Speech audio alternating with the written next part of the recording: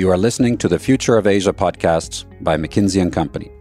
I am Oliver Tonby, your host and chairman of McKinsey Asia.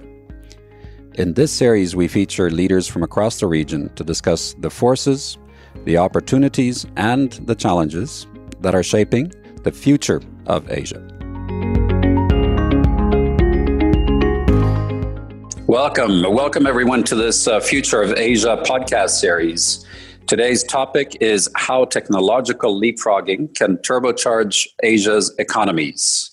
I am joined by several esteemed colleagues. I am joined by Anand Swaminathan. He's a senior partner and the leader of McKinsey's digital and analytics sector across Asia. I am joined by Nosher Kaka, senior partner out of India. He leads the global analytics practice for the firm, as well as our TMT practice globally. I am joined by Violet Chung. She is a partner out of Hong Kong and a leader in our digital and innovation and financial services across the region. And finally, Brand Carson is a partner out of Sydney who leads McKinsey Technology across Asia. Thank you for joining me. Before we dig into the subject at hand, would love just to hear some personal reflections from you. Just how has the last 8-9 months been? And, tell us, an interesting episode or a positive experience you've had over the last 8-9 months. Brant, do you want to kick us off? Happy to. Look, I think the biggest learning has been the fact that we're able to get so much done remotely that I don't think we thought, and certainly I didn't think was possible before. And I think from a personal perspective, it's been a big unlock because being more at home and in Sydney has enabled us to, we actually got a dog. And so that's been a big new pastime and something that, of course, the kids were supposed to do, but has clearly become my responsibility.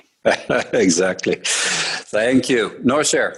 So Oliver, my biggest learning in the last 9 months is dreams are sometimes best left as dreams. As consultants, we often, at least for 25 years, I've dreamt, gosh, I would love to have spent more time on the ground at home with the family. And I think today, if you ask the family, it's kind of 50-50. We'd like Nosher back on a plane. Yeah, wonderful. Violet. Thanks, Oliver. Being able to spend more time at home. I have 2 young daughters, and bedtime stories is now their favorite with mommy. It used to be a grandparents' role, but now they have to have mommy's bedtime story before they go to bed. So it's been quite sweet. Excellent. And last but not least, Anand. I think over the last several months, Oliver, frankly, the connectivity around the world, while we've been locked down, I've actually personally taken even more effort to say, how can I connect to family and friends everywhere using technology and no longer thinking that a physical presence is what's needed. So whether it's talking to my grandmother in India much more often now on video, because we all know that's just the way we interact instead of being able to see her as often as I used to be able to. Or it's talking to my parents as they're moving around and as they're traveling. It has been a great way to be connected and be, frankly, even more inclusive with family around the world. Exactly. So thank you all for doing that. To me, the takeaway is that whilst it has been tough, there are some glimmers of hope and there are some positive learnings that we've had during this period as well. So thank you for sharing those. Listen, let's dig into the topic at hand, which is technological leapfrogging and how that can turbocharge Asia's economies. I'm going to ask you, Nosher, to give us a little bit of a background of this because you have led the research work that we've done on this over the last 6-12 months. So can you give us that background, Nosher? Sure. So, Oliver, the research you referred to is the future of technology, as Future of Asia, the technology module of that.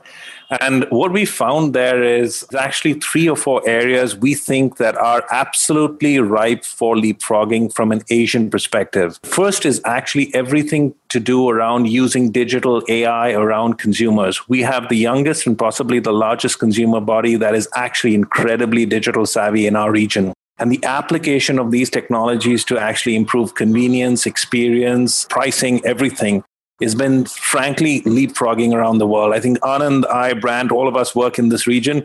We would absolutely say that what we see working in Asia is actually truly at the cutting edge. when it comes to consumer personalization demand and so on. The second area is actually to take a completely other end of the spectrum is manufacturing. We think we have already in Asia some of the largest manufacturing bases in the world, and actually digitizing those manufacturing bases and leapfrogging on productivity, scale, and so on is incredible. One thing that I would actually reference, I was incredibly surprised that we did an entire manufacturing operations transformation right through till August of this year without anyone from the team actually visiting the plant. And that is the power of using digital in transforming operations remotely. The third is services. We know 30% of the world's technology services comes out of Asia. And as you look at the demand going forward, one of the things we got completely wrong at the start of the pandemic was we all predicted that tech spending would actually go down, or at least would pause. Surprise, surprise, it's rebounded much faster than we've ever seen. And some of these are in the heart of actually changing the way services are deployed across the world. And the last, possibly the most important one for our planet, is climate change. And I think Asia has a huge, huge opportunity in leading the world on sustainability and energy use. I think these would be the four I would call out. Excellent. Thank you, Norshir. And we're going to come back to each of those four a little bit later in the conversation. But I want to take us back to pre-COVID for a second. And let me ask you, Brent, can you give us a little bit, what was the state of play of technological advances in Asia prior to COVID? Well, it's actually quite interesting because when we started this work, I think we all had an inkling that Asia was on an upward trajectory. But as we looked at the facts, we actually saw that Asia had been over the past decade deepening tech capabilities such that we'd gone from having zero back in 2010, zero companies in the top 10 globally to having now 4 out of the top 10 companies by revenue. We also have had kind of 87% of the growth in patents are all in Asia. And now we see that the kind of global company revenue related to technology has also increased by another 10 percentage points. So what we're seeing even coming into COVID is actually a lot of acceleration, a lot of investment in technology, especially in Asia. And if we look at Asia is not one country, we can argue it's even more than one region in itself. But are there any big differences that you would highlight, Brent? Yes. There's no question that if you think about probably 4 different regions, one of them being, in Greater China, there's no question that they produce a disproportionate number of the patents. Of the top 4 technology companies that are in the top 10, 3 out of the 4 are all from China. So there's certainly a big difference there. I think the other one is India and the other emerging parts of emerging Asia. They are also, as Norshir was talking earlier about the explosion in services, they've obviously been disproportionately capturing some of that value and on a real trajectory as well. Thank you. And Anand, you also you've just moved to the region from Silicon Valley, from California. How does the rest of the world view Asia and technology?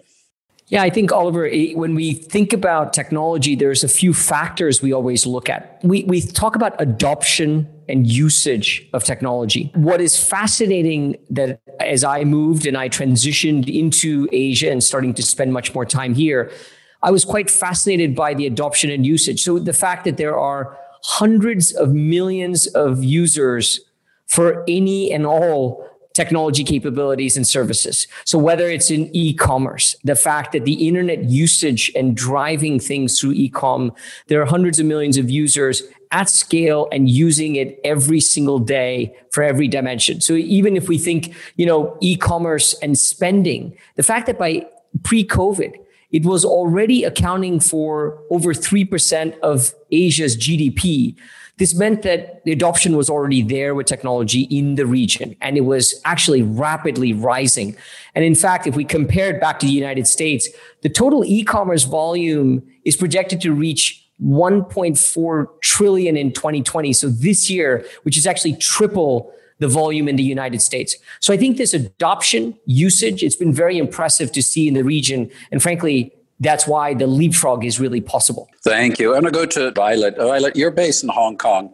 Give us a little bit of a picture of what is happening on the ground in Hong Kong. And again, let's stay to pre-COVID. We'll get to what's been happening recently. But What's happening on the ground in Hong Kong? Yeah, so I would say, in Greater China, what you see pre-COVID, essentially the Greater China has one of the highest adoption in terms of digital means, right? So if you look at mainland China, for example, 74% of the population is considered digital savvy, right? Hong Kong is close to 90, Taiwan is close to 90 as well, right? So on average, individual has 1.4 smartphone. Right. So that gives you a bit of picture of sort of the mobile-led, mobile first. The second thing I would say is that, if you look at Greater China, it's seen as the emergence of, Silicon Valley 2.0, right? People are looking for Greater China as inspiration for innovation, right? So I think my colleague Brand earlier mentioned that, 3 out of the 10 highest valued companies are actually based in China.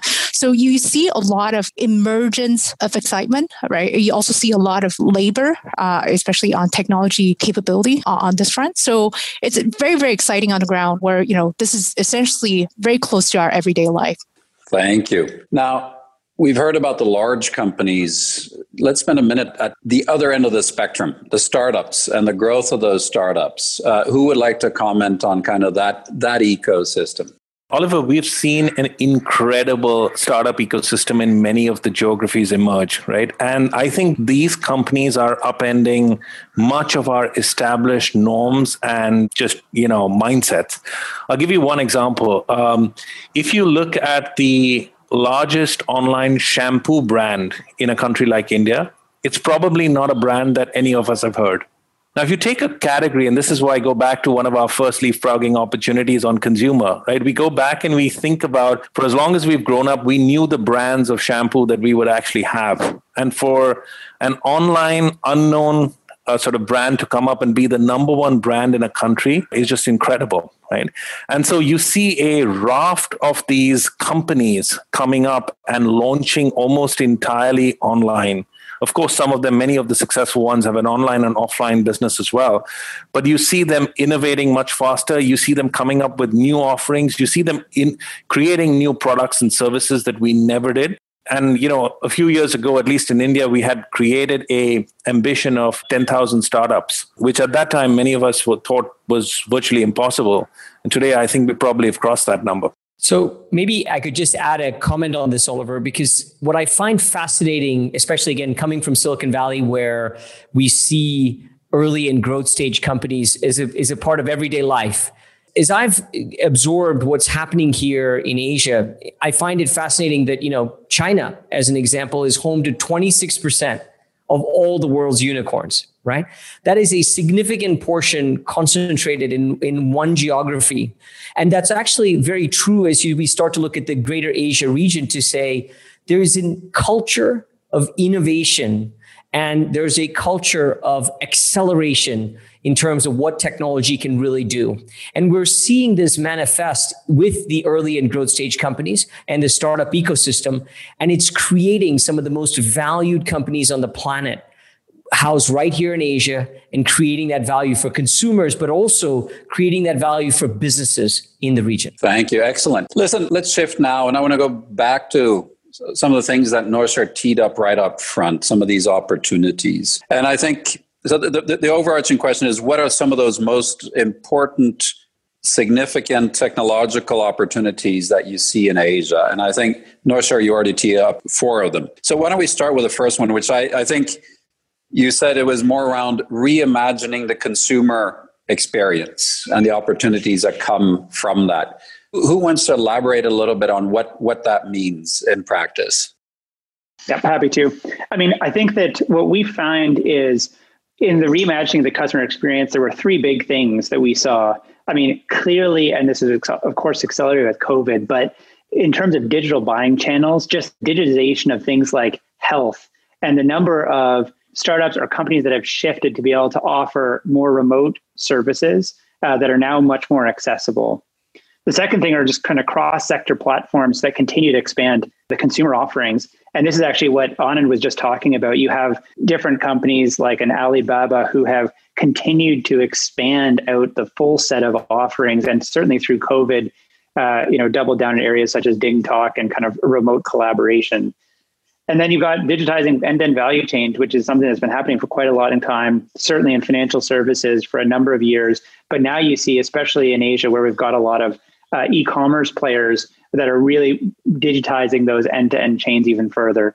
Let me stay focused on this for a second here. Violet, you spend quite a bit of time in financial services, I believe. So what is the underlying drivers for why this is happening, and what can we expect going forward in this subsector? Thank you, Oliver. So I would say there's a few things that we're observing. I think especially in Greater China, we see that essentially in the past, the financial institutions bank as a lead hasn't been working too hard on pleasing their customers. So what you see is attackers like Alibaba and Tencent, who are very, very consumer centric, and essentially they have, customer at its core as they think about all their value proposition. They essentially have disrupted the value chain in a big way, right? They have disrupted the service model in a big way. Now I can say any Chinese consumer who are digitally savvy, which is, as I mentioned, close to 74% of us, cannot leave Alibaba's system or Tencent's system, ecosystem on a daily basis.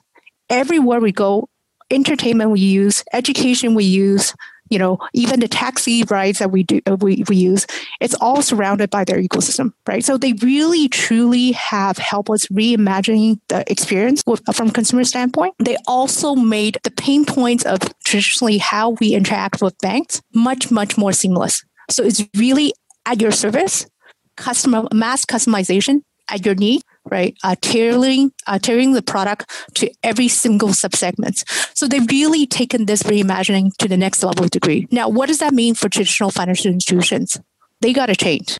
And so in the past, what we've seen is that, especially with COVID, there's been a fundamental shift on how traditional financial institutions has been investing in their capability. There's a fundamental shift on how they're doubling down on online capability and customer management.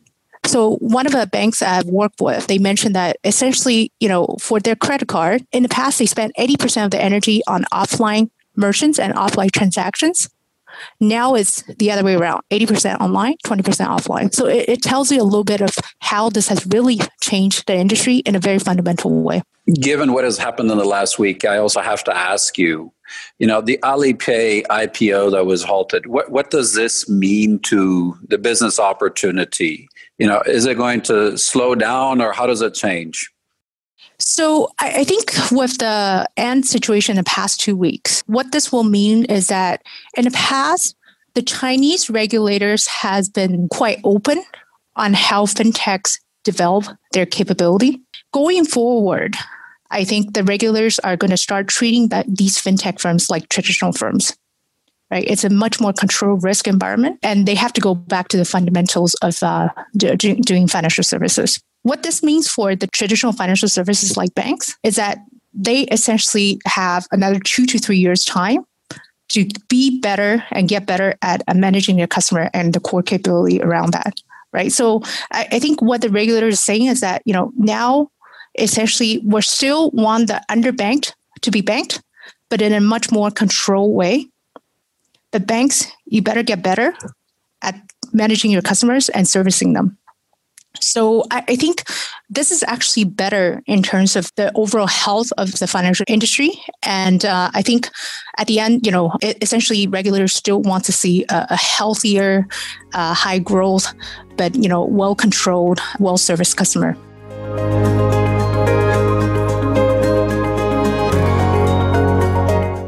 Asia's standing in the world has changed, and it's clear that where the focus once was on how quickly the region would rise, the reality is now all about how Asia will lead.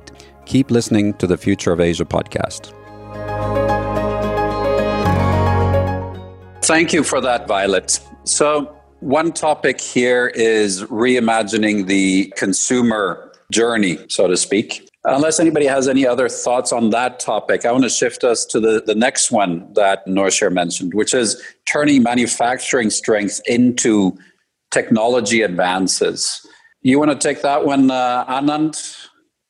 Yeah, I think this is actually quite an intriguing area in that manufacturing in Asia has a type of scale that's quite impressive. And there's a lot of learnings that come with that. Now, when we take that scale and the learnings from manufacturing here in the region, and couple that with what the role of technology is to drive things such as automation, to drive things such as changing the way we have data and insights in how we do our manufacturing and our capabilities there, it actually becomes an interesting topic, because fundamentally technology advances in manufacturing space or heavy industry space means we can serve more customers, produce more products and services, and actually beat the time to market. And that's where the crux of the technology advances will be in Asia that's already happening today. The fact that we've got digitization in plants allows for more product at a faster space to be able to reach more customers in record time. And I think this is what we will see as the clock speed of innovation of technology advances in manufacturing and digitization of end-to-end processes that happen in the region. It's going to allow for an acceleration overall in how we serve our customers as well. Oliver, I want to pick up just on what one of the points that Anand made, which is, for a long time when we looked at technology in manufacturing, we over-indexed on automation as one lever, right? And what I see happening increasingly is that we are now actually pulling on another lever, which is, in my opinion, even more important or even more impactful, which is insight and decision-making. So to give you an example, right? As we start going back to this plant I talked about, right? If you look at a plant, even a process plant or a discrete plant, you make thousands of decisions on the shop floor every day. Each of those decisions actually has an impact on yield, energy, throughput, quality, etc.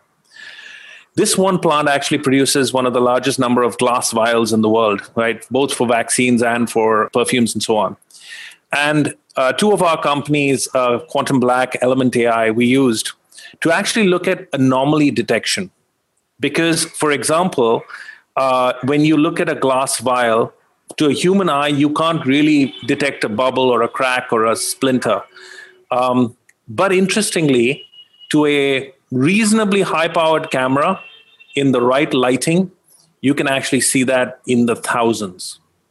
Right? And suddenly you start correlating what was a defect that you saw at the end of the line to a small change you made in either furnace temperature or forehead heat or anything else.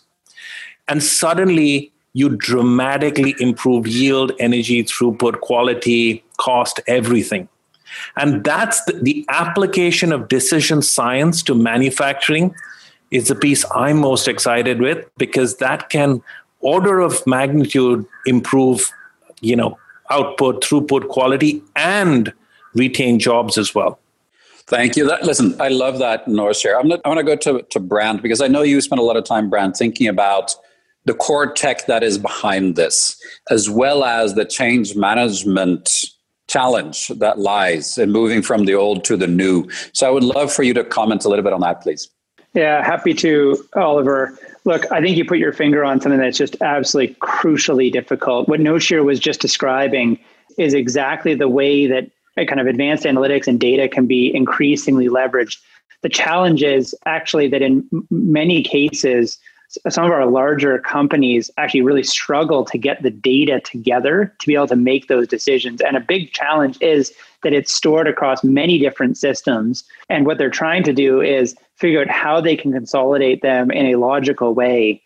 And so the biggest thing that we're encouraging companies to be very thoughtful about is not embark on these large kind of seemingly never-ending journeys to consolidate and just kind of pool all the data together and consolidate systems into one, but to do it thinking very specifically about the analytical insights and decisions you're trying to drive, which is what I love about Norshare's example right there. And so the key is then from a change management point of view and for your organization, you want to be able to layer on here are the most critical decisions and then create your roadmap from a core technology perspective to be very much in alignment with that. So you're always delivering kind of real value to the organization. Yeah.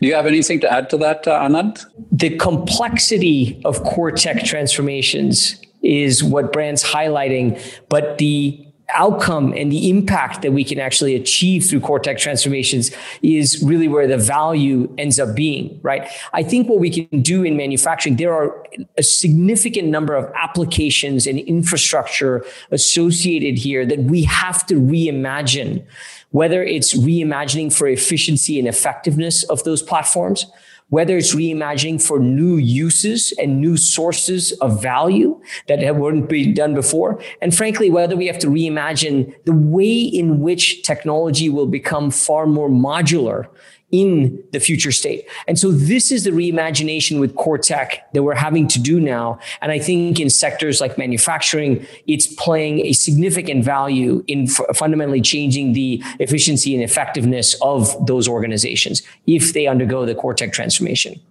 Thank you. So I'm going to move us on to the third opportunity. The first one, reimagining consumer experience. The second one was turning manufacturing strength into technology advances. And I think the third one that Noshir mentioned right at the start was expanding business technology services. I know this is an area you spend quite a lot of time thinking about, Noshir. So why don't you elaborate on that, please? So, and of course, Anand is the one who actually crafted it for one of the most successful players, so he should say it as well.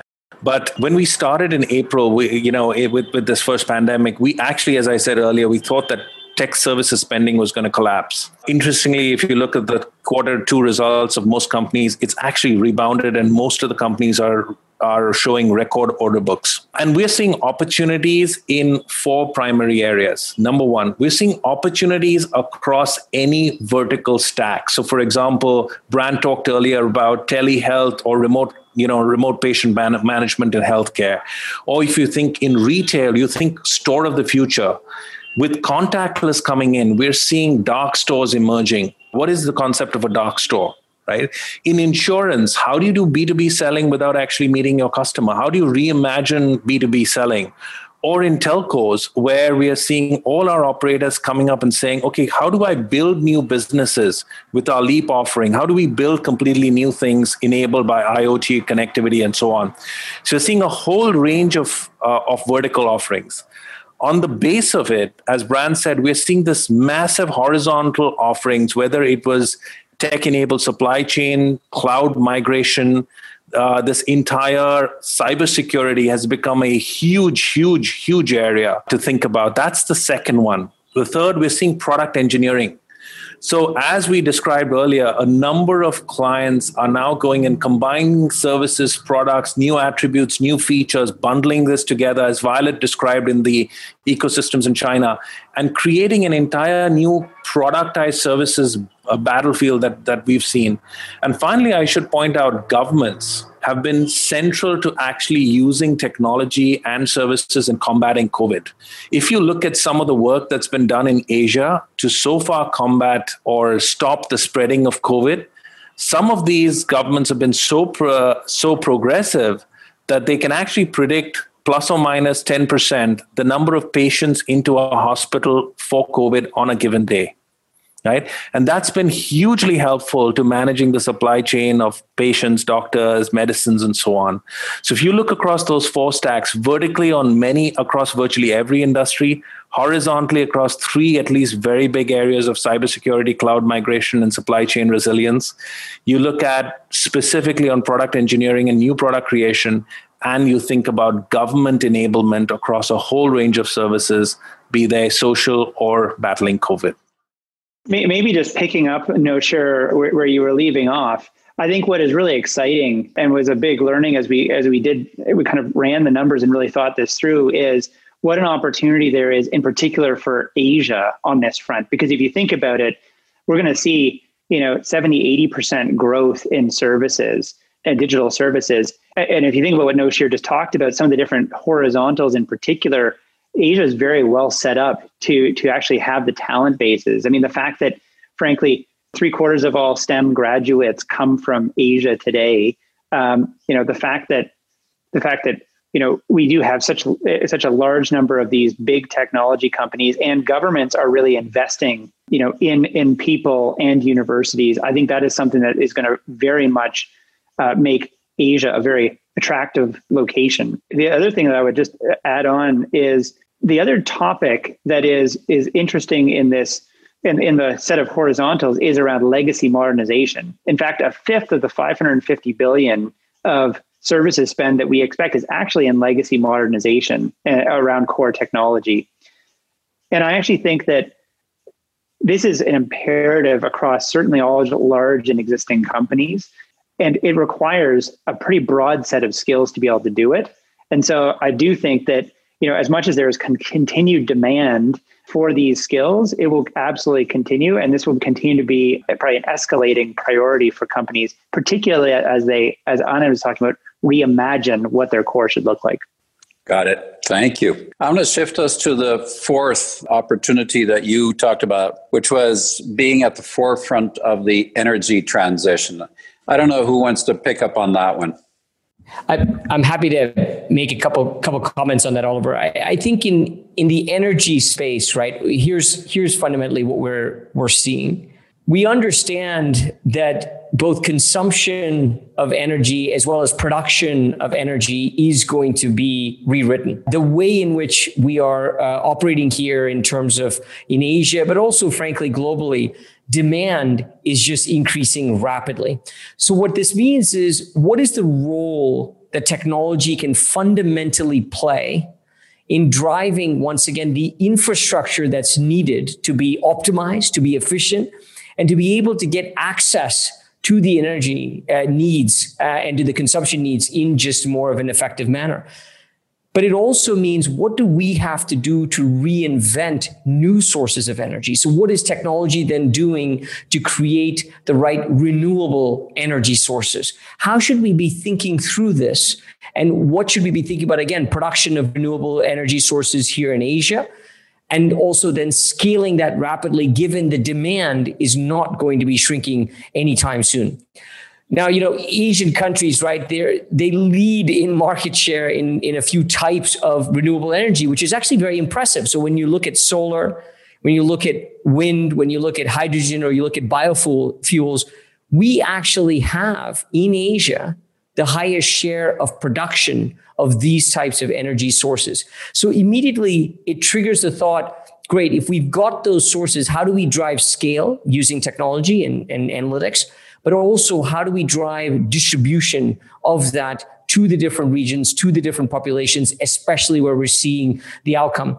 But we need to be doing all of this with climate risk in mind, right? What is happening from a planet perspective, and how do we want to lead the charge? And Naushir had a great point early on that in Asia, we have the opportunity to reframe the discussion around climate risk, using technology as the enabler to drive some of that change. How do we think about that, and how do we scale that right here in the region? And also because Asia just has huge needs for future investments and all kinds of infrastructure. So how do you actually think about making that more climate resilient and even contributing in a positive way to reducing CO2? Absolutely.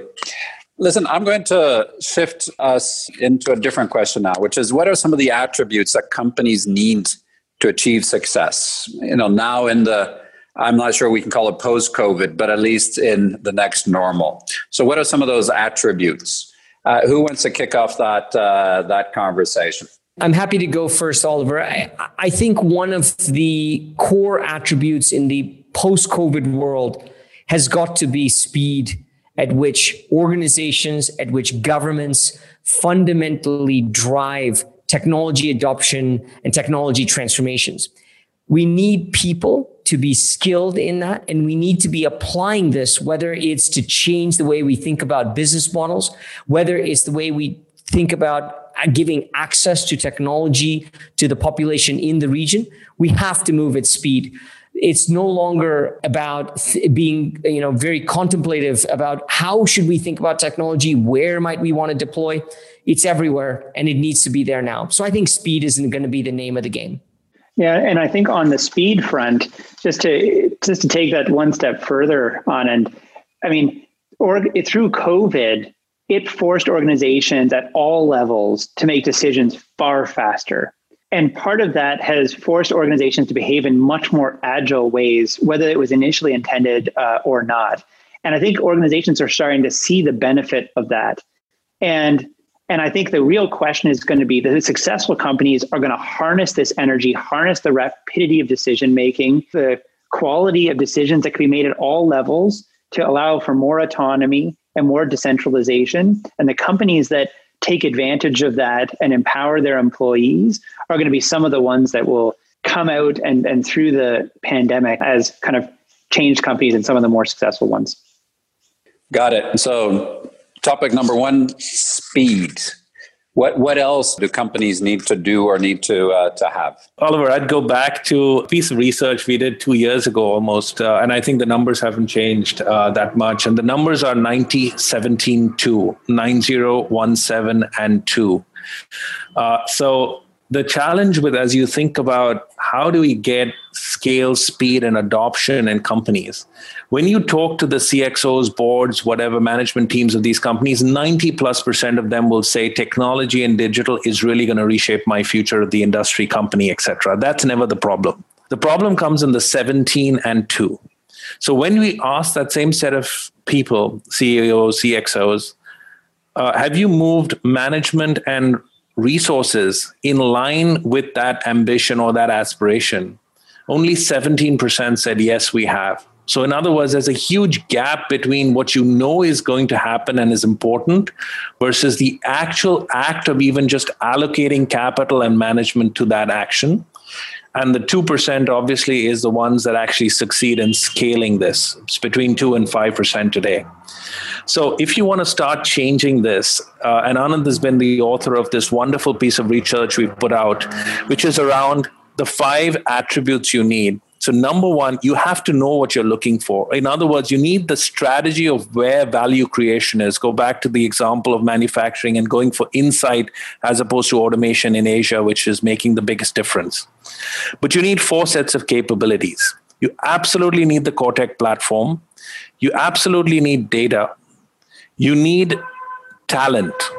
And that actually is typically the breaking point for most organizations.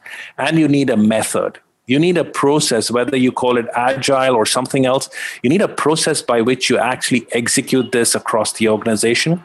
And lastly is you need a way to institutionalize this across the company in a execution manner that is relentless.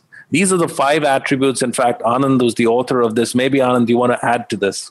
These attributes are going to be so essential to ensure that we understand what the future really holds.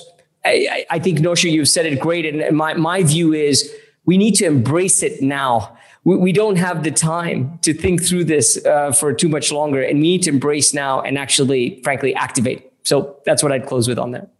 Violet, your thoughts on this question? I completely agree with what Nosha and Anand said. The other thing I would add is essentially corporations need to acquire a new set of skills called collaboration, right? So collaboration or partnership is not just, having a bunch of BDs going out there and trying to sell their stuff through channels. Because that's, at least from where I come from, the financial institutions, that's how they thought about collaboration and partnership. A new way of a partnership actually requires one to think about what is my positioning in the value chain and what are the values to be captured.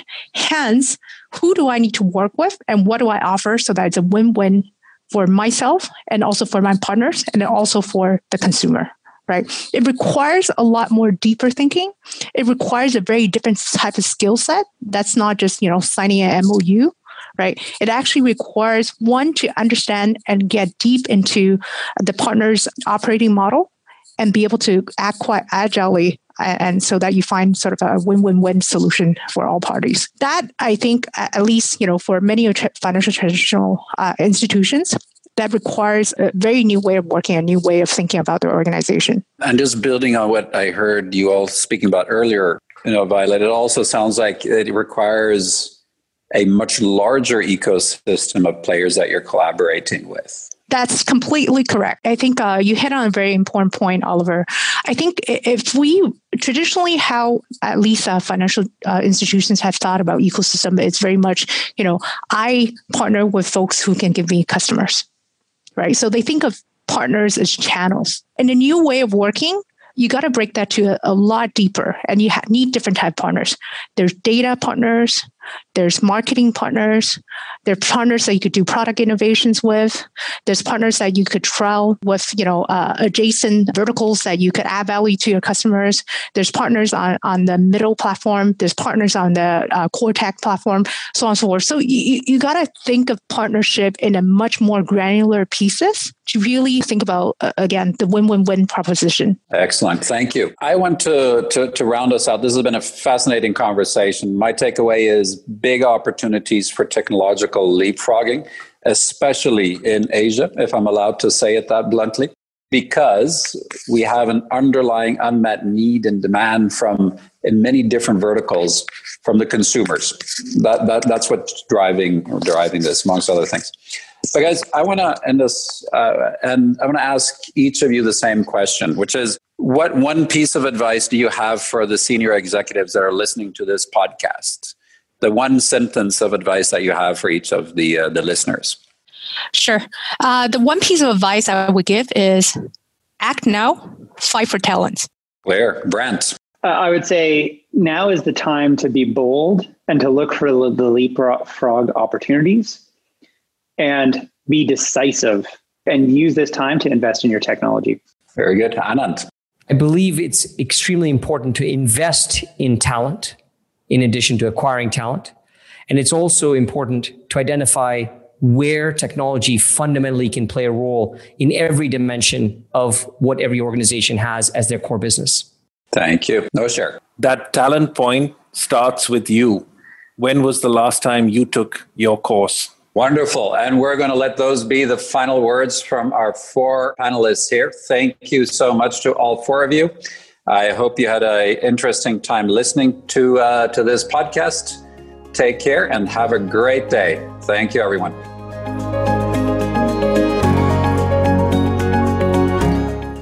You have been listening to the Future of Asia podcast by McKinsey & Company. To learn more about McKinsey, our people, our latest thinking, visit us at mckinsey.com/futureofasia or find us on LinkedIn, Twitter, and Facebook.